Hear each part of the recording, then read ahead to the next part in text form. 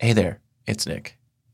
This is a sort of sequel to our 2014 episode featuring Daryl Davis called The Silver Dollar. Be sure to listen to that one first before this one. Thanks. I've been thinking a lot, especially in terms of this election, and noticing like a really substantial shift in how people talk to each other and how people argue. And for myself, I feel like just the rhetoric has just gotten so overheated. And people feel really threatened, you know? And I think when people feel scared, they start arguing from this place of emotionality, which is totally understandable. Yeah. But it's also not very effective in terms of kind of converting people. Right. So I guess my first question is just kind of like, what specifically, in all the conversations that you've had with these Klan guys, what do you think that you do differently that a lot of other people don't? I think what I do differently is I give them a platform to express their views honestly in a safe place where, they're dealing with their alleged enemy, a black person. I give them a space in which they can express their views without fear of attack or retaliation or whatever, and allow them to discuss them, and most importantly, have a conversation with them. You don't have to respect what they're saying, but you need to respect their right to say it. Nobody wants to be wrong. We all want to be right. And so if somebody says something to you that goes against, what you have believed from the day you were born, but there's a little spark that says that piques your curiosity that you think that person might be right, you're going to begin to shift in that direction. It might not be an overnight turnaround, but over time. I've never gone and said, you know what, you need to get out of this organization, you need to stop this nonsense, blah, blah, blah. Or I don't go on CNN and talk about them and bash them and then tell them to send me their robes and hoods. That doesn't work. It's like dog fighting. You get a dog that's already predisposed to being mean. And, there's certain breeds, that have that disposition, say a Rottweiler, a pit bull, or what have you. And they take these dogs and they beat these dogs, even beat them even more and make them even meaner. And then they put them in the pit with the other dog to fight. So it's like that. If you have something that's mean and you're mean to it, you're making it meaner. You can't beat the meanness out of it. By beating it, you're increasing it. Same thing with hate. If somebody hates you and you start beating on them, they're going to hate you more. It's not like, I'm going to beat the hate out of you. But you can drive the hate out with logic and love and respect.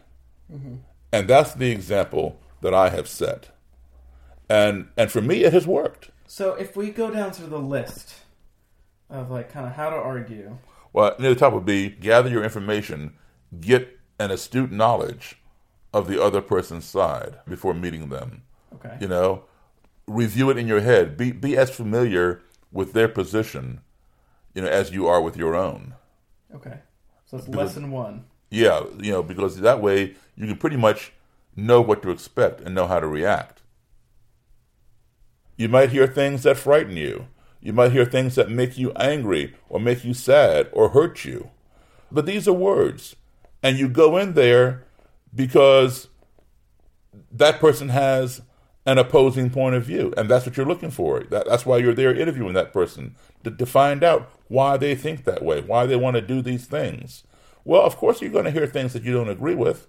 But if you go in knowing that, then you know what? You need to keep your cool. Okay. So that's number one. And then number two would be to invite them to have a conversation, not a debate. Have a conversation. What's the distinction? Well, a debate is, I'm going to make my point and you're going to make your point and we're going to, fight it out verbally. That's a debate, where you're going to argue something.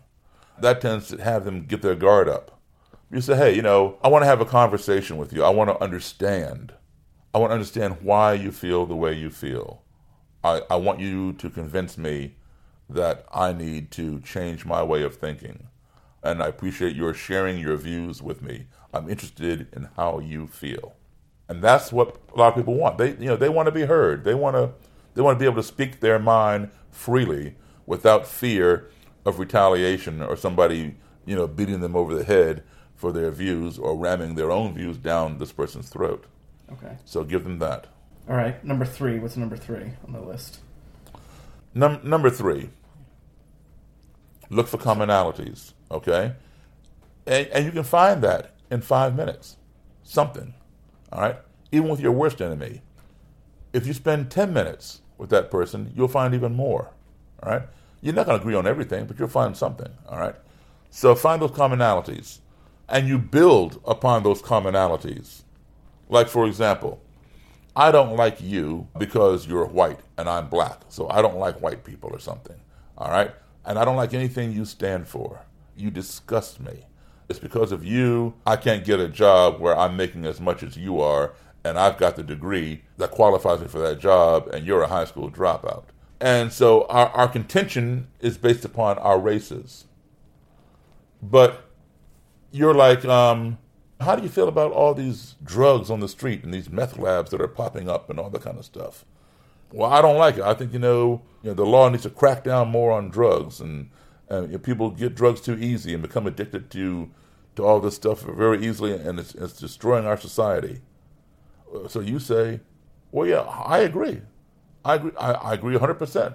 In fact, you might even tell me, that your son has started dabbling in drugs or whatever. And it's, drugs don't discriminate against anybody. The wealthy, the poor, the black, the white, the whatever. Drugs will take you out. So now I'm seeing, what? You want the same thing I want. Because I'm seeing that drugs are affecting your family the same way they might affect my family. So now we're in agreement. So let's focus on that. And as we focus more and more and find these more things in common, the things that we have in contrast, such as skin color, begin to matter less and less. That relationship begins to blossom into a friendship. That's number 3. Number 4, when two enemies, and this applies to anything, it doesn't have to do with, it can be about race, it can be about anything, any hot topic, abortion, nuclear weapons, the environment, global warming, the war overseas, whatever. When two enemies are talking, they're not fighting, they're talking. They might be yelling and screaming and disagreeing and beating their fists on the table to drive home a point, but at least they're talking. It's when the talking ceases that the ground becomes fertile for violence. So you want to keep the conversation going. And the more you keep the conversation going, even though you might be disagreeing or yelling and screaming, the more you keep the conversation going, the more commonalities you will eventually find. You'll find yourself on the same page. But when you can't talk to one another, then you're laying the groundwork for trouble. So that was 4, right? That was 4, yeah. That's so 4. What's 5? Is there a 5? Well, how many do you need? as many as you got. I think one would be patient. Yeah, patience, absolutely. And people say with me, they're really surprised that I have been able to do what I've done, and they say, you know what, Daryl, I would not have the patience to sit down with those people. I just don't have the time for that kind of stuff. You know what? I hate to use a cliche, but patience is a virtue, and you have to have patience. Race relations and the racial animus that is the underlying fabric of our country has been around since the first slaves landed on these shores. And the problem is we have not communicated with one another. And now we can find ways to do it, but it's going to take time. And each method, my method works for me. And the reason why my method works for me is because I've taken the time and the patience to learn about the other side. I've read tons of material on the Klan, on the neo-Nazis, on white supremacy, on black supremacy.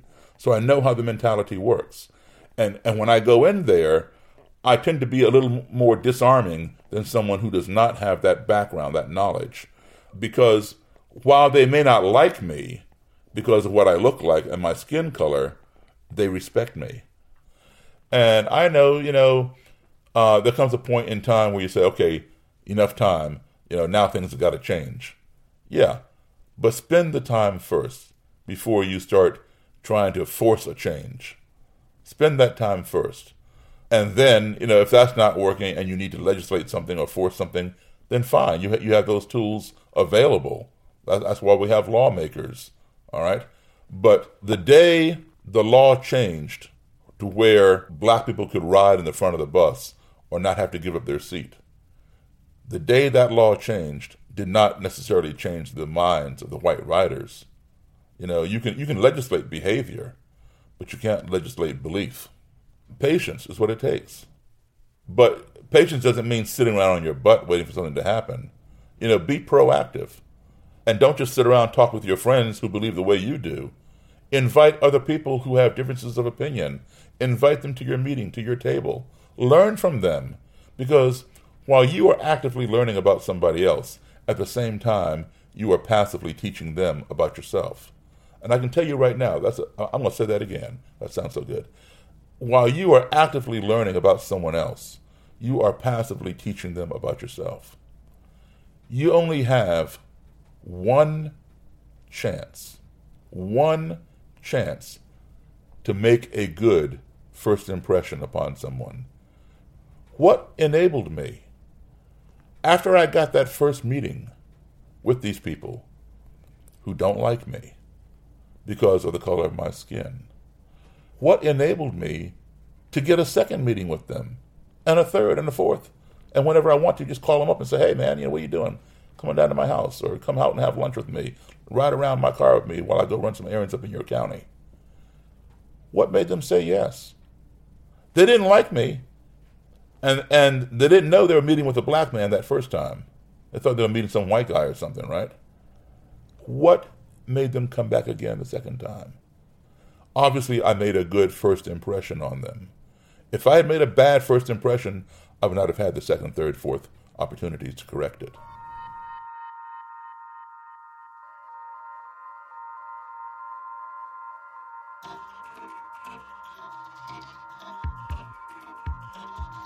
So that's the list of do's. What is the list of pitfalls and don'ts? What are the things to avoid? Okay, the things to avoid is this. You can become argumentative, but don't become condescending. Don't become insulting. You're going to hear things that you don't like. You're going to hear things that you know are absolutely wrong. Yes, you're going to hear opinions, and everybody's entitled to their opinion, okay? And their opinion may be ridiculous, but you'll also hear things that are not opinions that they're going to put out as facts. There are more black people on welfare than white people. Well, that's not true. That is not a fact. And you should counter that and correct that. But don't do it in a manner that is insulting or condescending, because you know they're wrong and you're going to beat them over the head for being wrong. Explain it calmly, collectively, and show them the data, or say, I will get the data for you. Or if you really believe what you're telling me, because I know it's wrong, but if you really believe it, then bring me the stats. Show me the stats. I would think also, and I see this a lot in terms of like arguments online and stuff like that, but people, they'll start arguing almost with what their perception is of that person's movement. Mm-hmm. Does that make sense? Yeah. So, would you put that on the list as well? I would. I would say, don't explain somebody else's movement initially. Let them explain it. And then address the points in particular that they have defined. You may know about their movement. You should know about their movement. Like I said in point number 1, do your homework, learn everything you can about their movement so that they will respect you. But don't start off by defining their movement for them, telling them what it is and why it's going to hell in a handbasket and why it's wrong.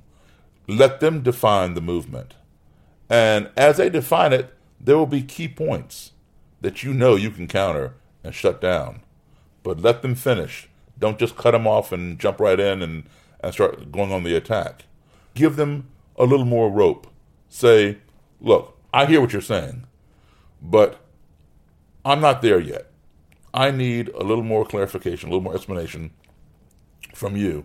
Like, for example, you said blah, blah, blah. I'm not quite clear on that. Can you give me a little more as to why you really believe that, or why you think I should accept that? And let them elaborate some more. And they'll come out with these key points that you probably already know because you've done your homework. And then you can address those key points. And then go to the point that they made. Don't put words in their mouth. Quote them. And then attack those points rather than shut them down with what you know about them. And they will respect you for that. You deal with these very, very extreme people where, the rationale, in my view, obviously I'm biased, but the rationale is very, very weak.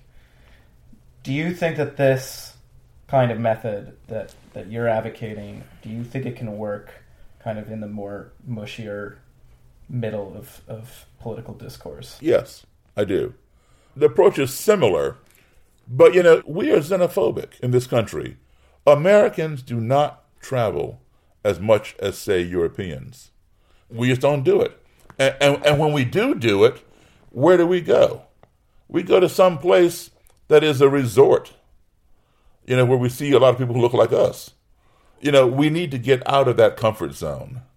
So the approach is similar to where you want to draw people out, but you're not necessarily drawing people out who belong to an organization that is as extreme. These people are fearful of people who look different, but you got to remind them that you're dealing with a certain sect of that religion. Just like the Ku Klux Klan claims to be Christian. These people who are supporting this travel ban, most of them are Christian too. But are they the same Christians as the Klan? Ask them that. The Klan says they're Christian. Are you the same as the Klan? Oh, well, no, I don't support the Ku Klux Klan. Well, guess what? They're Christian. Well, no, the Klan, I don't consider them Christian. Well, guess what? There are Muslims here and abroad who do not support the Muslims that are doing all this destruction and all this terrorism. So why are you going to paint that religion with a broad brush but not paint your own? You got to show them different perspectives, get them to see that. And then they'll say, well, I see what you're saying, but how do you tell? Well, you know what? Why should I let any white people into my neighborhood? How do I tell that they're not Klan unless they're wearing their robe and hood? You might be a Klanswoman. You might be a Klansman in your suit and tie. How do I tell? We need to come up with ways to figure this stuff out. But we don't do it by discriminating against other people unless we have valid proof.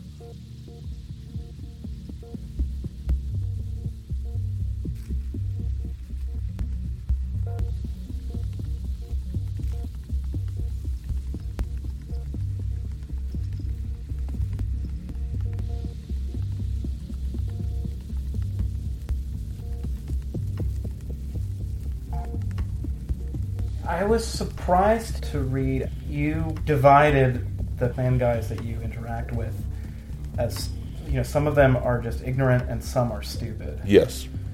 Can you elaborate on that? Sure.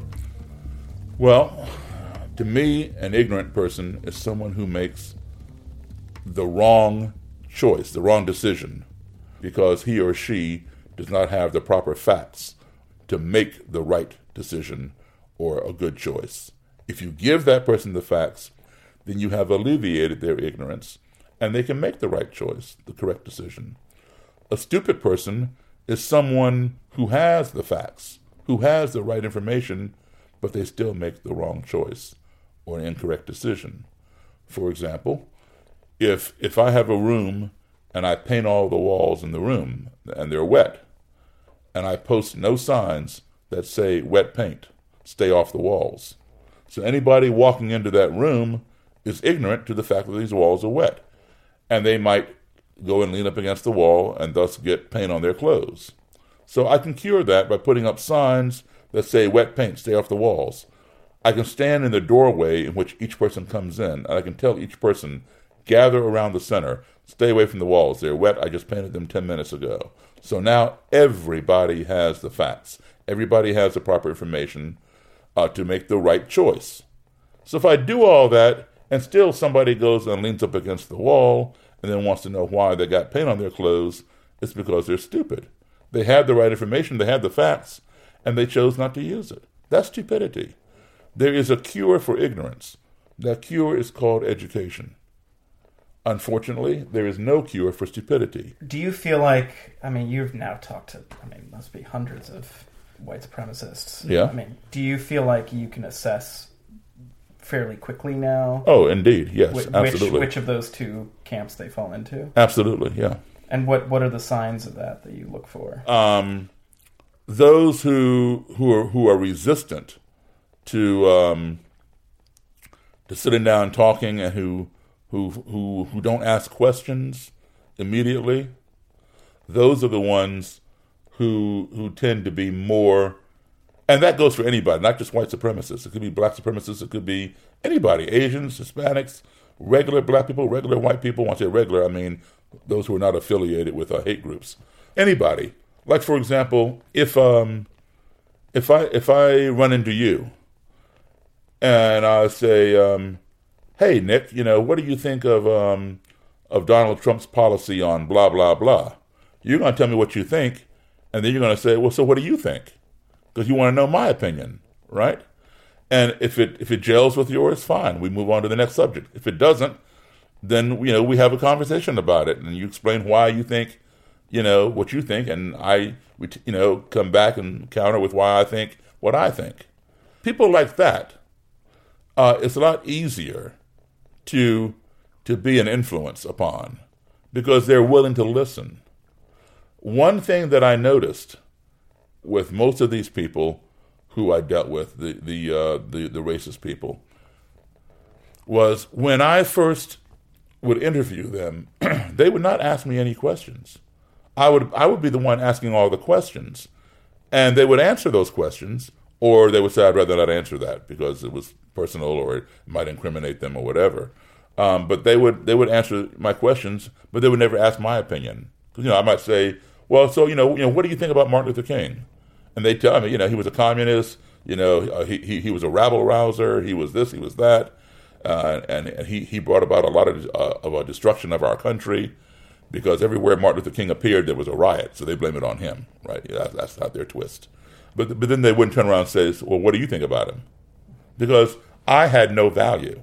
I am inferior. They are superior. So I have no information, that I can give them that is of any use to them.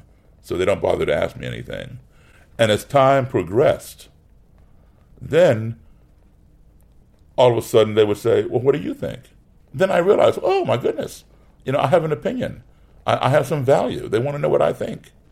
So that broke the ice. They're open to hearing what I'm going to say. And so oftentimes when I would say something that really just made common sense, it had a profound effect on them. The profound effect may not have manifested itself immediately right there at the table where we're talking, but over time, they would end up leaving the Klan or the neo-Nazi party or whatever, and it was a result of that conversation. They had turned that thing around and around their head because it made more sense than what they had believed for so long. And when you have believed something since day one, and you have been living in that echo chamber, in that bubble where everything you say is reflected back at you by your peers who are also in that bubble with you, that Klan group or what have you, you're not going to just change overnight. It has to work itself off. It's like, I'm overweight right now, so I didn't put on this gut overnight. And I'm damn sure not going to lose it by tomorrow, no matter how bad I want to. I have to work at it. I think we had somewhat similar upbringings in that, my parents are not from this country. Right. So I spent a lot of time overseas. Grew up in Boston. As did I. Yeah, right. Which I guess you had a very different experience than I did growing up there. But I felt like very much in this bubble there, that the few times that I've interacted with people who are on the other side of the political spectrum, it's so rare for me to even get the opportunity to have that conversation that I'm kind of an anthropologist about it. I'm just really curious. Mm-hmm. And I've often found, I remember being at this one party in Boston, and there was this one conservative guy there, and all these people were just totally getting in his face, just telling him what they believed instead of trying to understand what. And all that was doing was reinforcing what he believed. Right. And I was coming at it just like, this is so strange to me. I just want to understand it. So I just asked him a lot of questions. Was not trying to change his opinion on anything, but try to understand that. And I remember at the end of the party, he came up to me before he left, and he said, "You're not like other liberals." I've had people tell me the same thing. You're not like other black people. Right. That kind of thing. And what I do is oftentimes, after I get to know them a little bit, I'll bring over some of my friends, some of my black friends, some of my Jewish friends, some of my other white friends, all who don't subscribe to the racist belief. All right, and allow the person that I'm interviewing or my racist friend or whatever interact with them, so they realize, no, Daryl Davis is not an exception necessarily. Maybe the racist is the exception.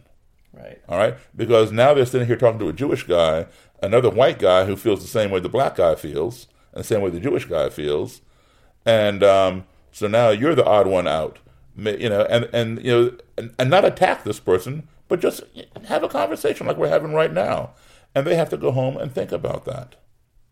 I saw an interview with you and one of your Klan friends. He attended your wedding. Uh-huh.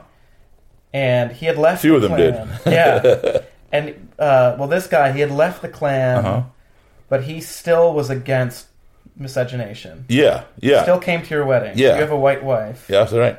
And guess what? He invited myself and my white wife over to his house for Christmas dinner. Right. That's got to be frustrating. Now here. Well, I'll tell you one more that's even more frustrating. The person you're talking about, his name is Bob White, Robert White. Yeah. Okay. Bob White, he went to prison he was the Grand Dragon of the Maryland Ku Klux Klan. And while he was Grand Dragon, he conspired to bomb a synagogue up on Liberty Road in Baltimore. And he went to prison for 4 years for that. He still ran the Klan from within the prison through his Grand Caliph, which means like a vice dragon, on the outside. When he got out 3 years later, he continued running the Klan. And some years later, he got busted again, this time for assault with intent to murder 2 black men with a shotgun up in the Woodlawn area of Baltimore. And this time he served 3 years in prison. So I was writing my book right around the time that he was due to get out of prison for the second thing. And I contacted him, and I did not let him know that I was black. I wrote him letters and stuff, and he wrote me back. Even sent me a Christmas card. But anyway, Bob White, you don't get an income from being a Klan leader unless you're stealing money out of the dues. You have to have a regular job. It's like Boy Scout leader. You don't make a ton of money being a Boy Scout leader. It's a title.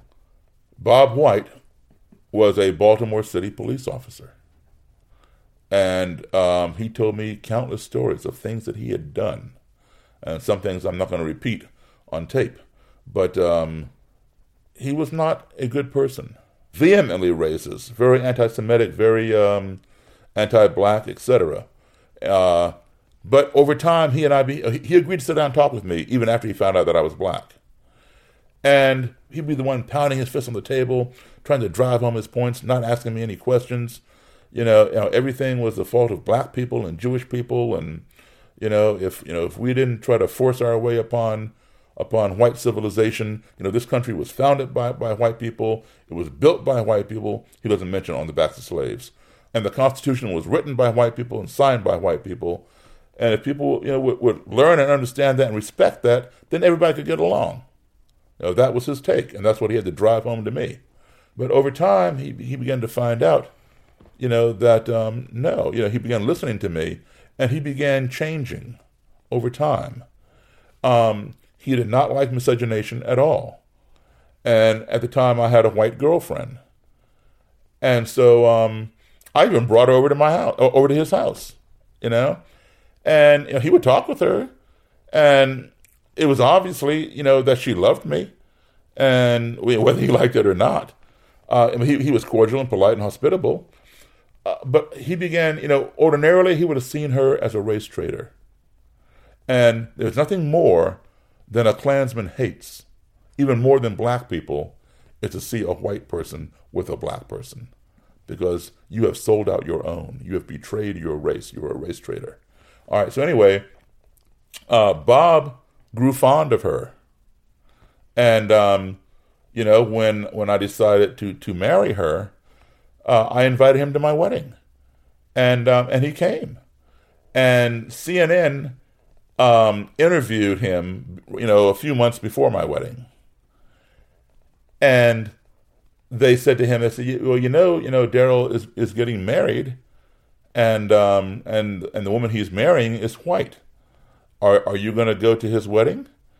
And Bob said, well, I'll be there if Daryl invites me. And I said, well, you're invited. You're definitely going to come, right? And he goes, yeah, if you want me there, I'm there. And so the interviewer from CNN reporter said, well, wait a minute. You went through all this stuff. You don't like to see blacks and whites intermix, and there's miscegenation, et cetera, et cetera. Why would you go to Daryl's wedding when he's marrying a white woman? And Bob's only response was, because it's Daryl. That somehow mitigated any problem he had. And I've gotten used to it. But for somebody who doesn't understand it, like perhaps yourself, you're looking for rationale. You're looking for logic. To be racist, number one, is to be irrational. There is no rationale to why you should hate somebody or disapprove of somebody because of the color of their skin. There's no rationale in that whatsoever. So if you're going to be irrational to begin with by being a racist, then of course you're going to do irrational stuff, like hang out with a black guy, go out and have dinner with him, go to his wedding. It makes perfect sense. And do you feel that frustration yourself? In the beginning, yes. But Bob changed, even after that interview. Believe it, I'll have to find it for you. But he sent me an email, which I still have, and he said he thanked me for inviting him to the wedding. He and his wife really had a good time, and he said, your wedding was done just the way white people do their weddings. And so I called him and I said, man, what on earth did you expect at my wedding? And he goes, man, I didn't know. I don't know if it would be like a jungle wedding or cannibals or what. I mean, at the cannibal thing, he was just joking with me. But he didn't know what to expect, right. And when he got there, he saw Hispanic people, he saw some Asian people, he saw black people, white people, Jewish people, all kinds of people that looked just like him. I even had some other Klan people there, they didn't come to my wedding in their robes and hoods, right? But, he saw everybody there getting along and having a good time, and they all were there to celebrate my marriage, to my wife. And he celebrated it too.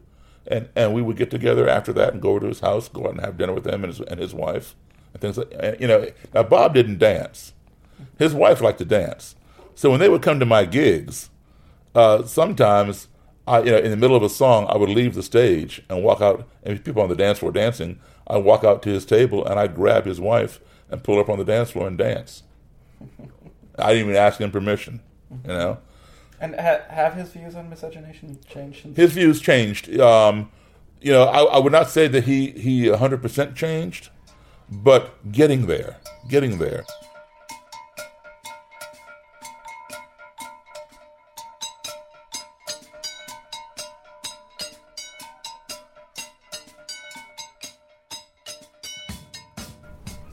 I have to ask you, since you know so many Klan guys, like what do they make of Trump? Oh, they all love him.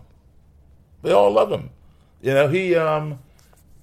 He campaigned on their own platform. They had that platform long before anybody ever heard of Donald Trump. I played for Trump, back in, 99 or 2000 or something. Really? Yeah, long before he ever got into politics. Now, let me say this about Donald Trump.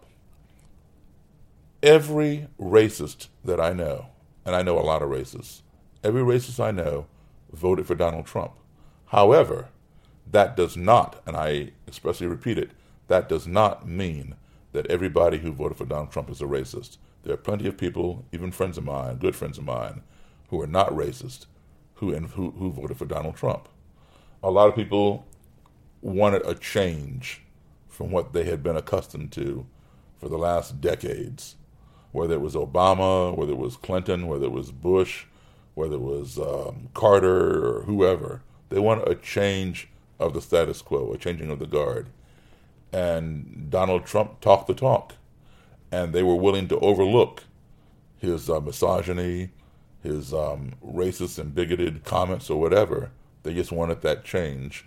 They were not, they were not racist people, but every racist I know did vote for him because he campaigned on a campaign of fear of outsiders who had all our jobs, who were taking our money, who were coming into our country and committing crimes and all this other kind of stuff. That's the same stuff we heard from the Klan. We've been hearing from the Klan ever since they were born. So finally they got the most powerful man in the world to say the exact same thing that they've been saying for decades, for over a century. They're going to vote for him. And they got their wish. And how does that make you feel? Well, you know what? I think, personally, I feel that Donald Trump is the best thing that has happened to this country. And I'll say why. Because as a result of his winning the election, all the stuff that this country has denied for so long has now come to surface. We can no longer deny racism exists in abundance in this country. We are now in a global fishbowl. Everybody is looking at us. We are very hypocritical. We preach to other people how they should lead their country. We brag about being a country of equality, democracy, and equal rights, and da-da-da-da. And yet we don't live up to that. People turn a blind eye to racism in this country. Oh, come on. The Klan, they vanished back in the 50s and 60s. No, they're still here. Yes, racism has been mitigated. People are saying, where's all this racism coming from? I never knew, it's all new. No, it's not new. It's always been here. What's new is they're getting a lot more attention now because they feel emboldened by the most powerful man in the world who is repeating their rhetoric. That's why they're coming out from under the carpet, behind the rock, out of the woodwork. What we're seeing is just a resurgence of that which already exists. And I think it's a good thing because you cannot address what you can't see. And the people who did not believe it can no longer turn a blind eye because it's right there and now we have to address it. You go skiing and you have a ski accident. Your leg is fractured. You go to the doctor and he tells you, the way your leg is fractured, I'm going to have to break the bone and reset it. Donald Trump is breaking the bone of this country. He is breaking the bone, and it's going to have to be reset. And this time, when it gets reset, we all are going to start off on even ground, and we're going to have to build it together. And when we build it together, then it belongs to all of us afresh. Here's hoping.